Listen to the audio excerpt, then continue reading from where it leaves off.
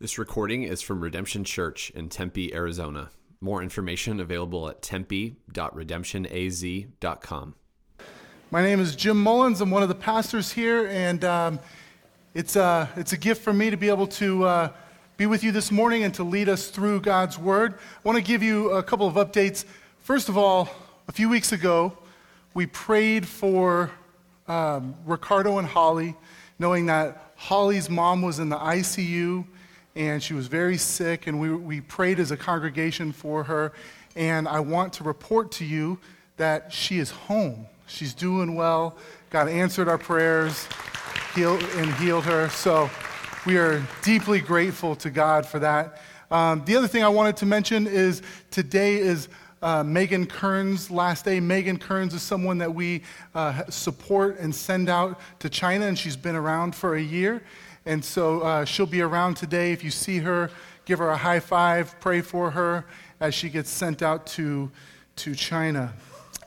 All right, the fan club over here. Well, as I said, my name is Jim Mullins. I'm one of the pastors here.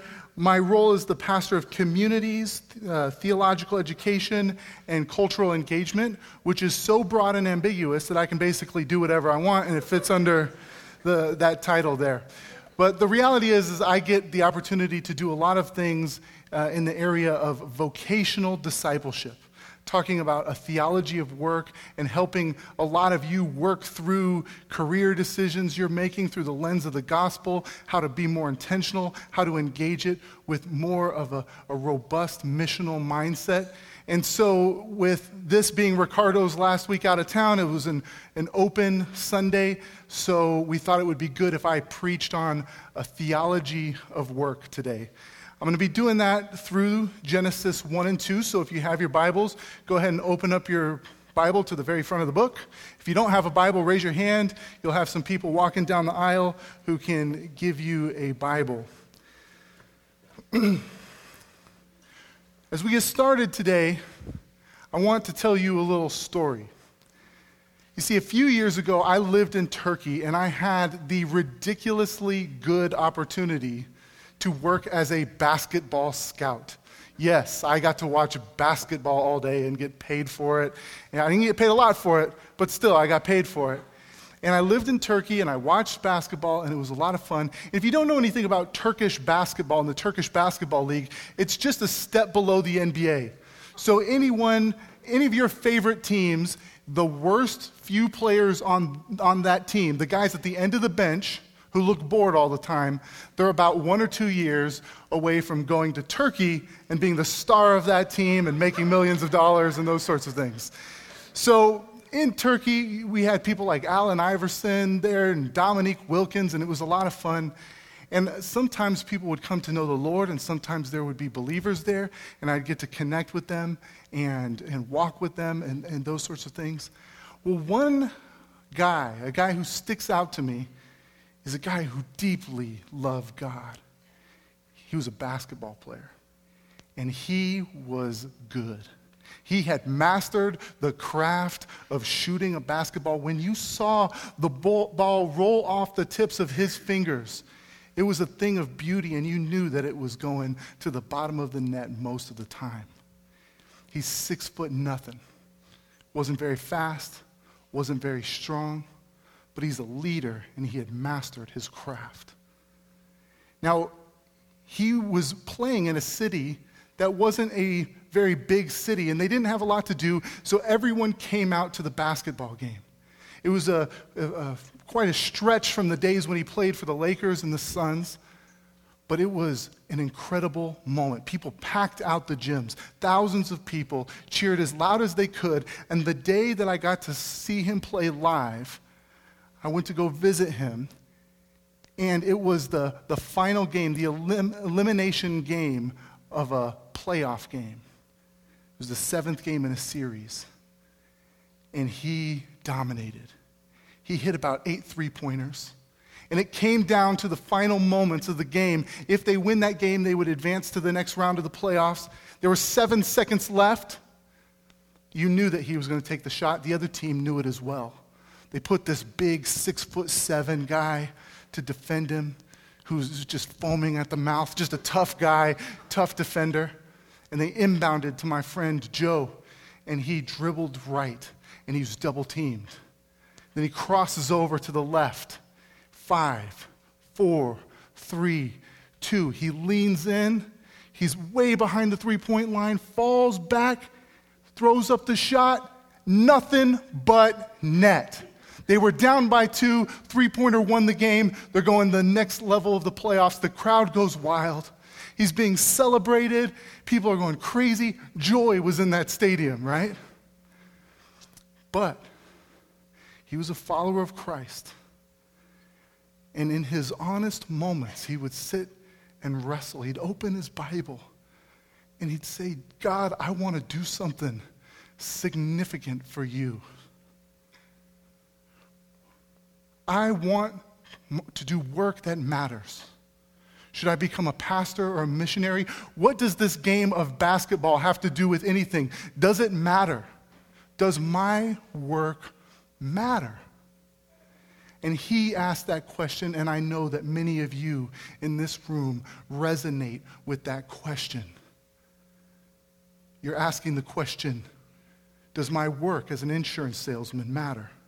Does my work as a janitor matter? Does my work as an IT manager matter? And you know this is an important question because the average worker spends 90,000 hours over the course of their lifetime working. You spend more time at work than with your family. You spend more time at work than church. And does it matter? And that's the question I want to address today. Why does work matter? And I want us to look into Scripture and to get the beginning of a theology of work that shows why it's important, why God cares about it, how it fits into the kingdom. Now, if you know me, you know that I'm passionate about this subject. I write about this subject. I speak sometimes about this subject. And when I sat down to prepare this sermon, I wrote down just about 25 points of theological reflection on work. But mercifully, I'm going to give you 3 today, okay? So know that this isn't going to be the complete theology of work. Certain things will be missing, certain things won't be emphasized, but for the sake of time, I'm going to give you 3 points about work. Why does work matter? Now, many people answer this question in different ways, in incomplete ways that have a kernel of truth, but that don't fully jive with the breadth of the biblical story. Let me give you some of the ways people answer this question. They say fulfilling work matters. If I get to do creative work that makes me happy, that uses my gifts, that has prestige, that has a little bit of money to it, and fulfills me, that work matters. And I meet with a lot of people who want to leave their job because it's not a fulfilling job. And while there is something really good about working in a career that uses your gifts and abilities, that is not the heart of the biblical story. Some people say sacred work matters. So it matters if you're a missionary or a pastor, or if you start a cool nonprofit with an awesome hashtag that's going to end homelessness or something like that. That work matters. But it's only the sacred work that matters. Some people say, look, stop asking all these questions. It's just straightforward. Work pays the bills. I got to feed my family, so I have to work. It pays the bills, and that's it. Stop with all your fancy theology stuff. That's why I go to work, pay the bills. Some people say, and by the way, it's good to pay the bills, and that is a good thing. And then number 4, some people say work is a platform for evangelism. It matters because it gets you around people to where you can share the gospel. And while that is true, that is not nearly as robust as it should be. And oftentimes when we take that approach, we end up doing pretty poor work and kind of being manipulative at work, like sticking the tracks in the toilet paper and stuff like that, because you can't find any other meaning for your work. You see, our work will never be a good platform for evangelism until it's more than a platform for for evangelism, until the work itself has deep meaning. And so as we look at Genesis 1 and 2 today, I'm going to give you 3 points that answer the question, why does work matter? Number 1, that God is a productive worker. Number 2, that we were created to work. And number 3, that we are called to work. Now, before we dive in, I want to just give you my definition of work. Work is the cultivation of God's world. It's basically going into God's world and making something of it, being productive, the productive activity in his world. So I'm differentiating between work and employment. So for instance, a stay-at-home mom works, but may not necessarily be getting paid for it, but that's still work. The work you do in the evenings of parenting and your work of volunteering and being involved in civic society, that is work as well. So work is the cultivation of God's world. And I believe that definition really comes out of Genesis 1 and 2. So let's start with the first point. Why does work matter? Number 1, God is a productive worker. Work matters first and foremost because God is a worker. God is the one that gives meaning to work, and it is a part of who he is. When we open up the Bible, the very first thing that we see, God's first impression that he's trying to make with us, the first thing he's communicating to us is that he himself is a worker. And that gives dignity to work. Genesis 1:1, the first words of our Bible say, in the beginning, God created the heavens and the earth. This doesn't say, in the beginning, God was chilling. It doesn't say, in the beginning, God looked over to you and said, hey, you get to work. It says, in the beginning, God created. God worked. And he creates this masterpiece.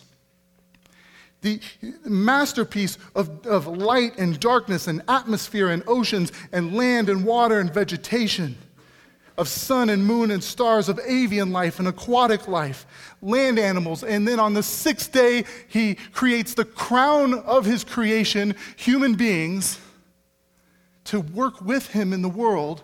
And then on day 7, he rests. Not because he's tired. The Sabbath wasn't because God needed a break after 6 days of work. Day 7 is so that God could delight in the good work of his hands. Over and over and over in the chapter, what does it say about the work of God? That it is good. God is a worker who is good and productive and creates a world with function and beauty, and that is constantly adding more value with every seed that hits the ground and new tree that is developed. God is a worker. Now, when we start talking about Genesis 1 and 2, I know a lot of people start to think of age of the earth debates like Ken Ham and Bill Nye and how old is the earth and those sorts of things. And at Redemption, we're open-handed with that. We have some people who are old earth people, some people who are young earth people. But let me make something really clear. These 2 chapters were not written for Bill Nye and Ken Ham and those debates. These chapters were written for something very specific, to show us the order of God's world with God as the center, the unique dignity of humans as image bearers to do good work in his world, and the goodness of creation. And not every creation narrative, creation myth of that day believed that. There were actually Babylonian and Canaanite creation narratives that said something very different. And Genesis 1 and 2 is written in such a way to counter those things. Because those creation narratives portrayed humans as slaves to the gods. That the gods were lazy and they wanted to have servants to do something in the world, so they created humans. The implication of that being that work is not good. Work is something to be delivered from. But Genesis 1 and 2 steps up and goes toe-to-toe with those and says, no, that is not the way of the world. Work is good. Humans have dignity in their work, first and foremost because of what it shows that God is a worker. It uses words to describe God that are work words like create, speak, separate, command, and even in verse 6, this word that has the connotation of fashioning and making. And in Genesis 2, verses 2 through 3, it explicitly repeats the phrase over and over again about God's work to show that God is a worker. It says, and on the seventh day, God finished his work that he had done. And he rested on the seventh day from all his work that he had done. So God blessed the seventh day and made it holy because on it, God rested from all his work that he had done in creation. And we see that in Scripture, when things are repeated, it's trying to create emphasis. This isn't a 4-year-old kid just repeating themselves over and over and over again. This is Scripture saying, take note of this. His work, his work, his work. Work is dignified. It matters. It's good because the first thing we see in the Bible is that God is a worker. Tim Keller says this. He says, in the beginning, God worked. Work was not a necessary evil that came into the picture later or something human beings were created to do, but beneath the great God himself. No, God worked for the sheer joy of it. Work could not have had a more exalted inauguration. The first work we see in the world is not humans, but the work of God. And what kind of worker is he in Genesis 1 and 2? Well, God is the great architect who perfectly designs the world with function and beauty. But he's also the great construction worker who actually builds the world. Verse 6 uses the word making or fashioning. God fashioned the world using the language of a craftsman. God is the interior designer who created the full spectrum of colors and paints them across skies and flowers and people. God is the great auditor and quality control manager who looks over his creation and declares it good and good and good. God is the great entrepreneur whose enterprise called creation is sustainable and constantly creating more value. Before Elon Musk or Steve Jobs ever entered the world, God was the entrepreneur. Before anyone thought of green energy, God created this little technology called the sun. God is the great farmer before all farmers whose original work is behind every morsel of food that we eat. The heirloom tomatoes are of his craftsmanship, and he's the farmer behind all farmers. He's the pioneer of the hospitality industry who created a world that's perfect for human flourishing before we ever got there. And we arrived, and he said, welcome, this is for you.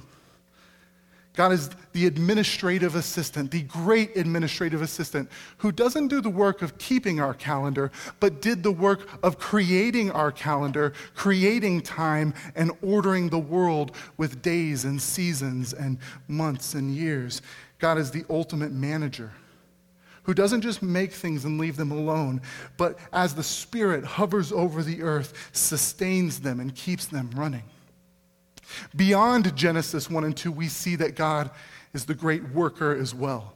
All throughout Scripture, we see God is the great security guard who promises to protect his people, the doctor who heals us, the nurse who comforts us, the maintenance man who sustains the earth.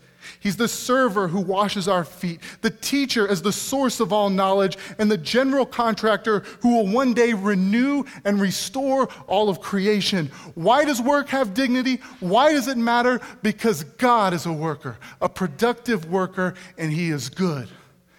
In all of his majesty and glory, he's a God who gets his hands dirty. Point number 2, we humans were created to work.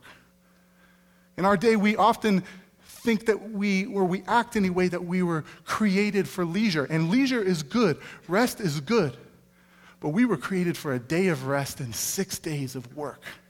We were created for it. But before God ever commissions Adam and Eve to do any work, he first addresses their identity.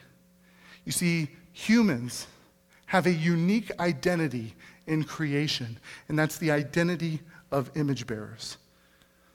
Look at Genesis 1:26 through 28.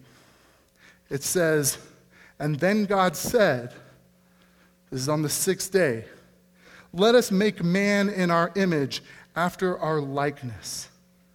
So God is finishing creation by making something very good.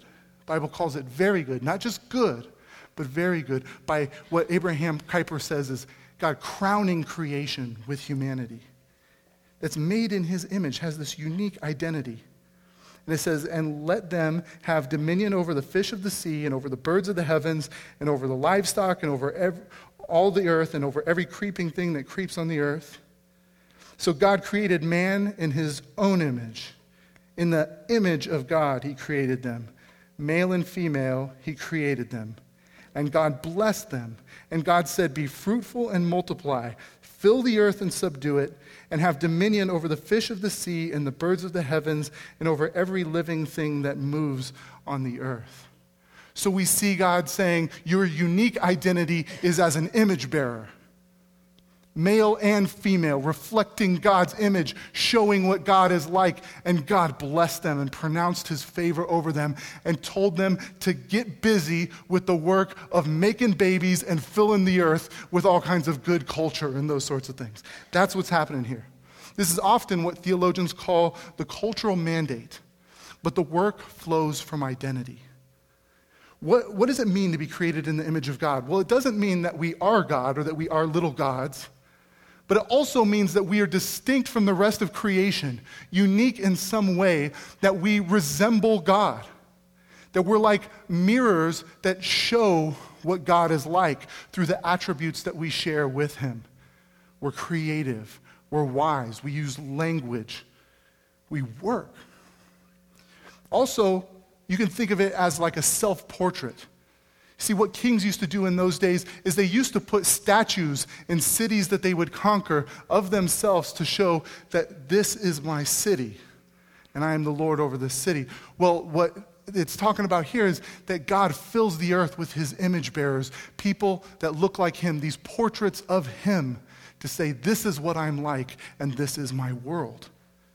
So in some way, what it means to be an image bearer is that someone should be able to look at us and see something that resembles God, something about God. And why does God put them to work? Because God is on the great mission of filling the world with the knowledge of his glory. But how do you see the glory of God? God's invisible.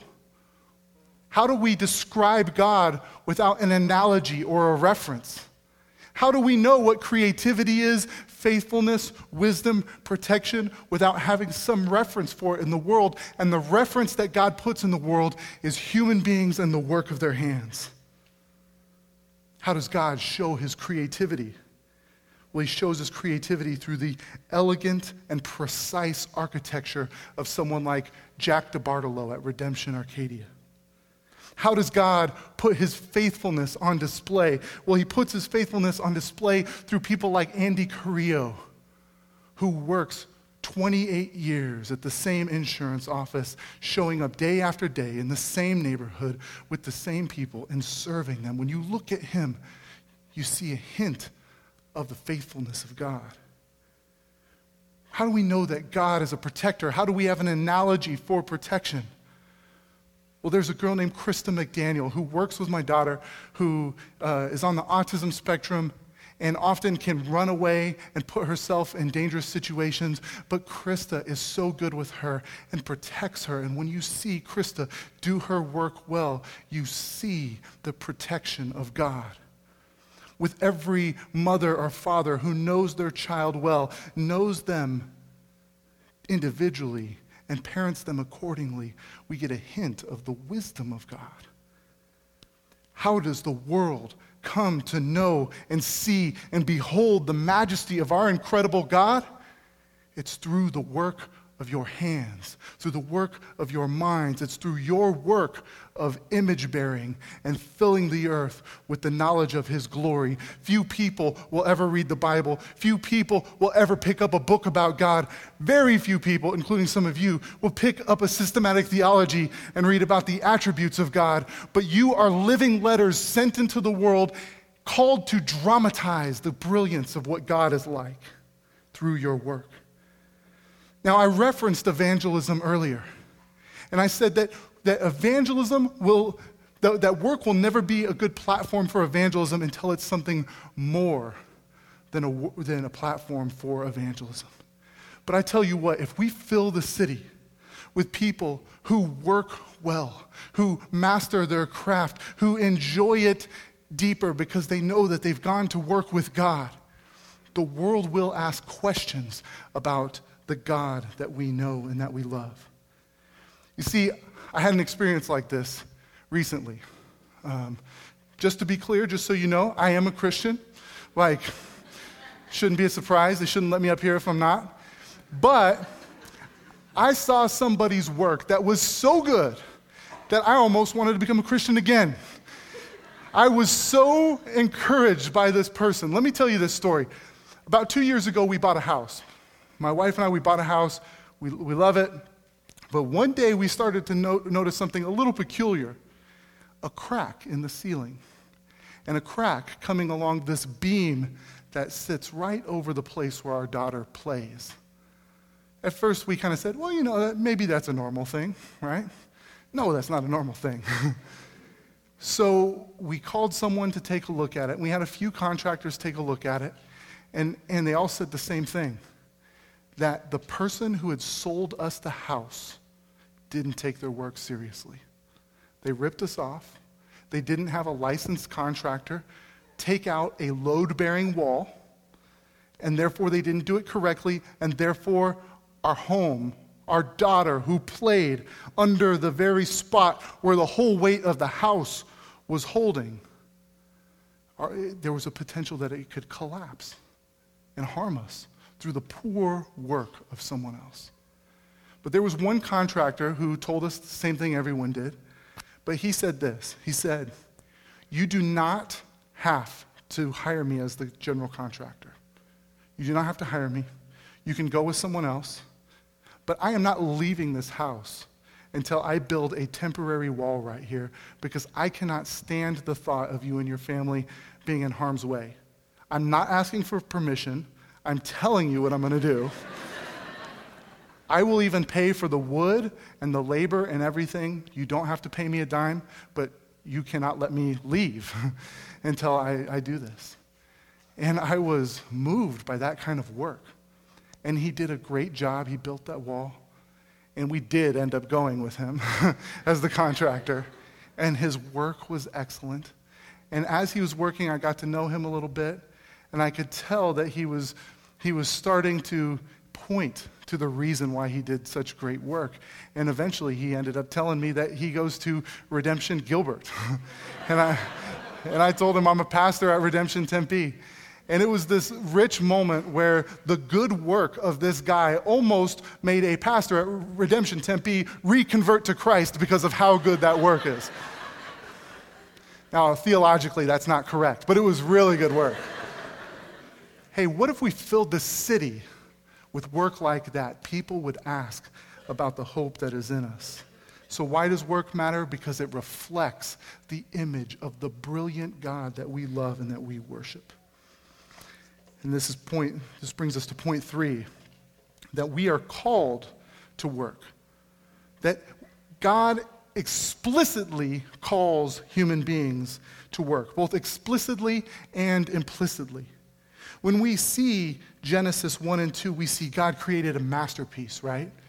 Like, just think of the crisp apples that you've bitten into and the beautiful canyons and the cool water. He did such a good job. He created a masterpiece. And what we usually like to say is that in Genesis 1 and 2, God created everything. But did he? Did God leave something out?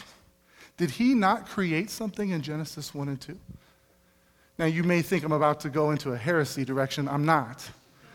But let me give you an example of something that God did not create in Genesis 1 and 2. Omelets. God did not create omelets in Genesis 1 and 2. Adam and Eve didn't show up and there was an omelet waiting for them. Nor was there a house, a car, an iPad, clothes. There wasn't a park.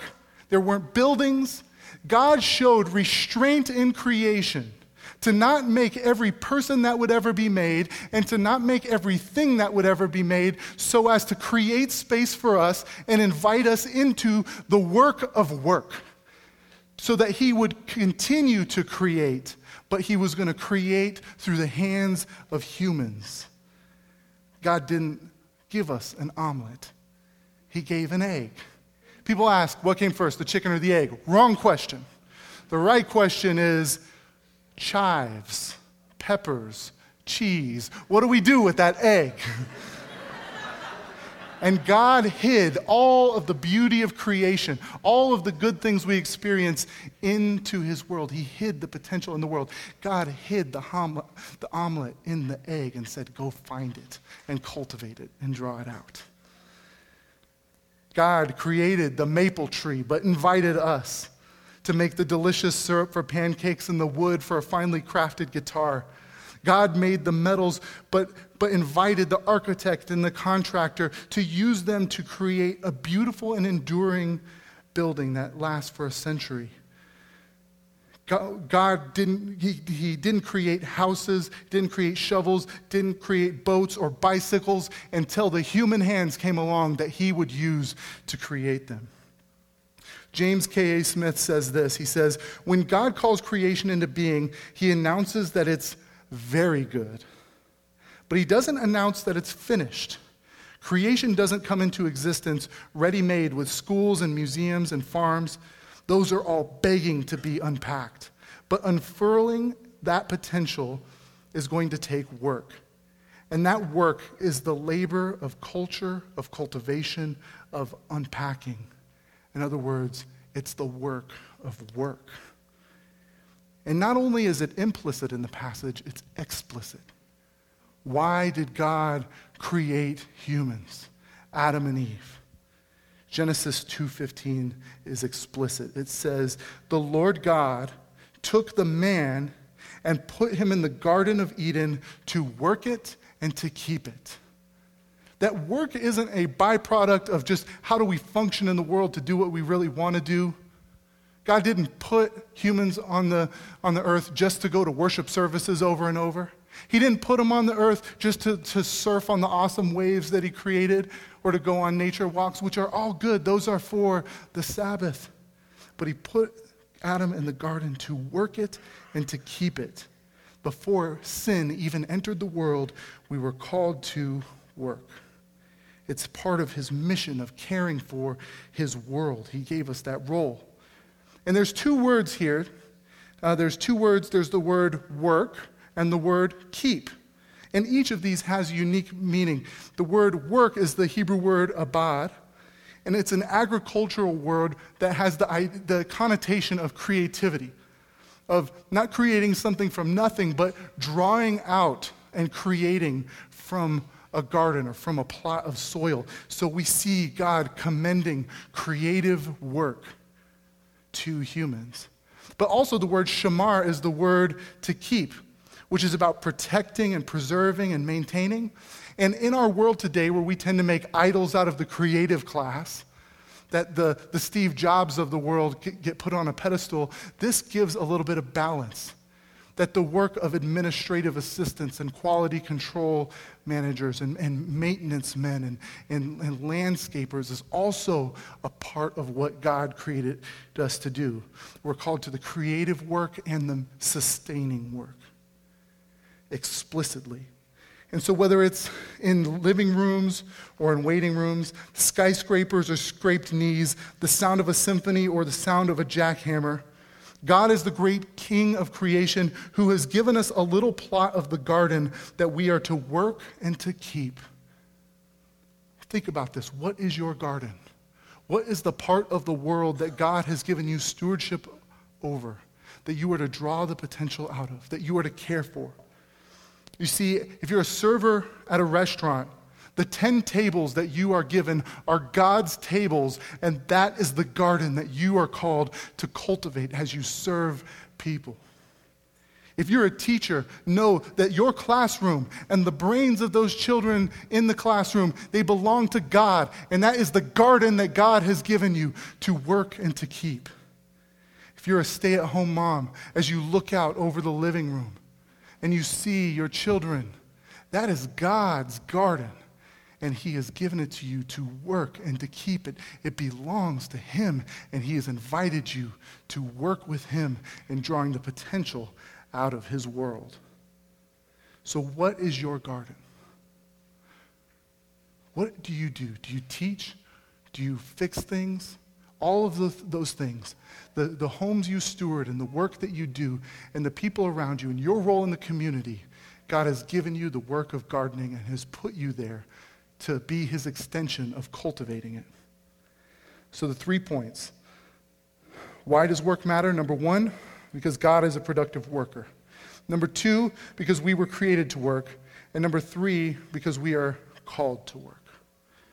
But let me finish with this. I know that a lot of you are frustrated with work. It's hard. We get back pain. We have manipulative bosses. We have idols. We have monotonous, painful, boring work.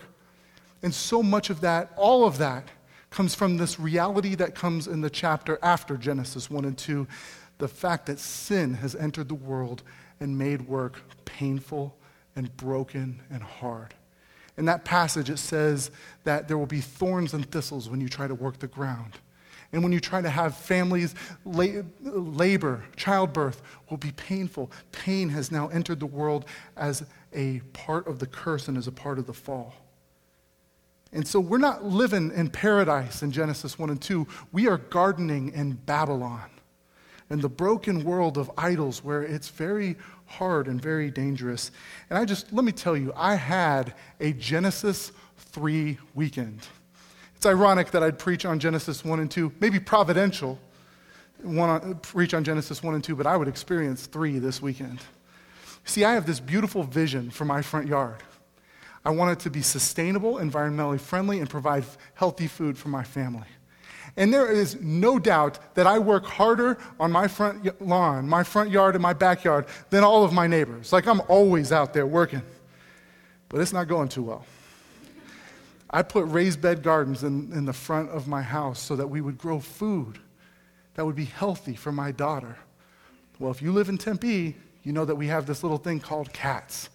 We have cats everywhere. And I think I have a neighbor who has like 15 plus cats, and they've decided that my gardens are the greatest toilet in the world. So instead of gardens in my front yard, I essentially have cat toilets in my front yard. And I've had to pull out all the plants because cat poop can be kind of dangerous. You don't want your kid. So my intention to have healthy food actually became kind of dangerous for my daughter. So then I put rocks in the front yard so I wouldn't have to use as much water. But then some sustainability major says, you know that increases the urban heat load, right? So I'm like, oh man. So then I decide I'm going to let the grass grow up through the rocks, and then I'm just going to trim it with a weed whacker. But the problem is I get a weed whacker, and my daughter who has autism with sensory issues, she can't stand the sound, and there's no time when she's not at home and I'm at home. So I can't find time to do the weed whacking, so it grows up in these awkward ways. It looks ugly. And I came home this weekend with a citation or a warning from the city saying that I'm like a slumlord now, right? With the citation in hand, I thought, well, at least I've got chickens in my backyard, and that's working out. I went to the backyard. The chickens had kicked the door shut to their coop. The water was on the inside of the coop. And 2 dead chickens just staring at the water on the outside of the coop. I cut my hand. See the Band-Aid? My back is sore. And I bought a truck so that I could do all this yard work and everything like that. Yesterday, had a blowout on the freeway and spent the whole evening dealing with that. So I had a Genesis 3 weekend. And I know that a lot of you resonate with that with your work. You say, you had a Genesis 3 weekend, but I had a Genesis 3 job. And sin has indeed impacted every part of the world to where now the world of work has become a world of idols. It's become a world of pain. It's become a world of frustration. And that's a real part of what we do. Now, let me say this, that there's still good in the world because of the goodness of God's creation and that it perseveres through. Last night, I would not have been able to make it home from the freeway if I didn't have a cell phone, or if I didn't have a friend with a car that worked, or if we didn't have insurance to take care of the car. And all of those things are products of the work of humans in that I was experiencing common grace, and we get to be extensions of common grace. But ultimately, it's not common grace that we need. It's the saving, rescuing grace of Jesus. And we end with his work. His work is the work that we need. You see, he's the second Adam, whose work is sufficient where the first Adam failed, and for the failed sons of daughters of Adam and Eve, like you and I are, Jesus is sufficient. His work was sufficient for us. To people who have failed and who are frustrated, he utters the words that his yoke is easy and his burden is light. His life was the perfect righteousness, the perfect work that we could not do, and is applied to us as we're followers of Christ. When God looks at us, he sees the work of Christ. On the cross, Jesus was crushed for every person who's been crushed by the manipulative words of their boss. Jesus' back was ripped open by a Roman soldier on behalf of those who come home with back pain because of a hard day's work. On the cross, Jesus was rejected on behalf of those who have to come home every day to a spouse and say that their application was rejected again and again, and they can't find a job. On the cross, Jesus was publicly shamed for each person who has tried to put their hands to good work and ended up failing. On the cross, Jesus was in the Garden of Gethsemane to restore the garden that was lost in creation through sin. And 3 days after the cross, Jesus was resurrected, pointing to a future day when God will restore and make all things new, an eternity of working with God without pain. And if you're a follower of Christ, let's look to that day. And if you are not a follower of Christ, I would ask, what meaning do you have? How do you explain both the beauty of your work and the futility of your work apart from this great Savior? See, Jesus died on Friday, and he was resurrected on Sunday, and that means everything for Monday. So as you go to work tomorrow, go with people who know that you're not trying to earn your way, but Jesus has earned it for you, and work in such a way that gives glory to him, and work out of gratitude for him, showing that the work on Friday and the work on Sunday has transformed your work on Monday. Let's pray. God, I'm grateful for my friends in this room here. You've created them. They are your image bearers. And Lord, I ask that just as you blessed Adam and Eve, that you would bless the work of their hands. And we thank you that you have not only blessed them, but that their blessing is to be a blessing to others. And Lord, when we experience the curse of the fall, the pain of work, help us turn towards you and know that you have absorbed the pain of this broken world. And the cross, in your flesh, and then through the resurrection, you point to a day of renewal and renewed work. Give us hope for that day, God. Bless us today that we would be a blessing tomorrow on Monday for your name's sake and for your glory. In Jesus' name, amen.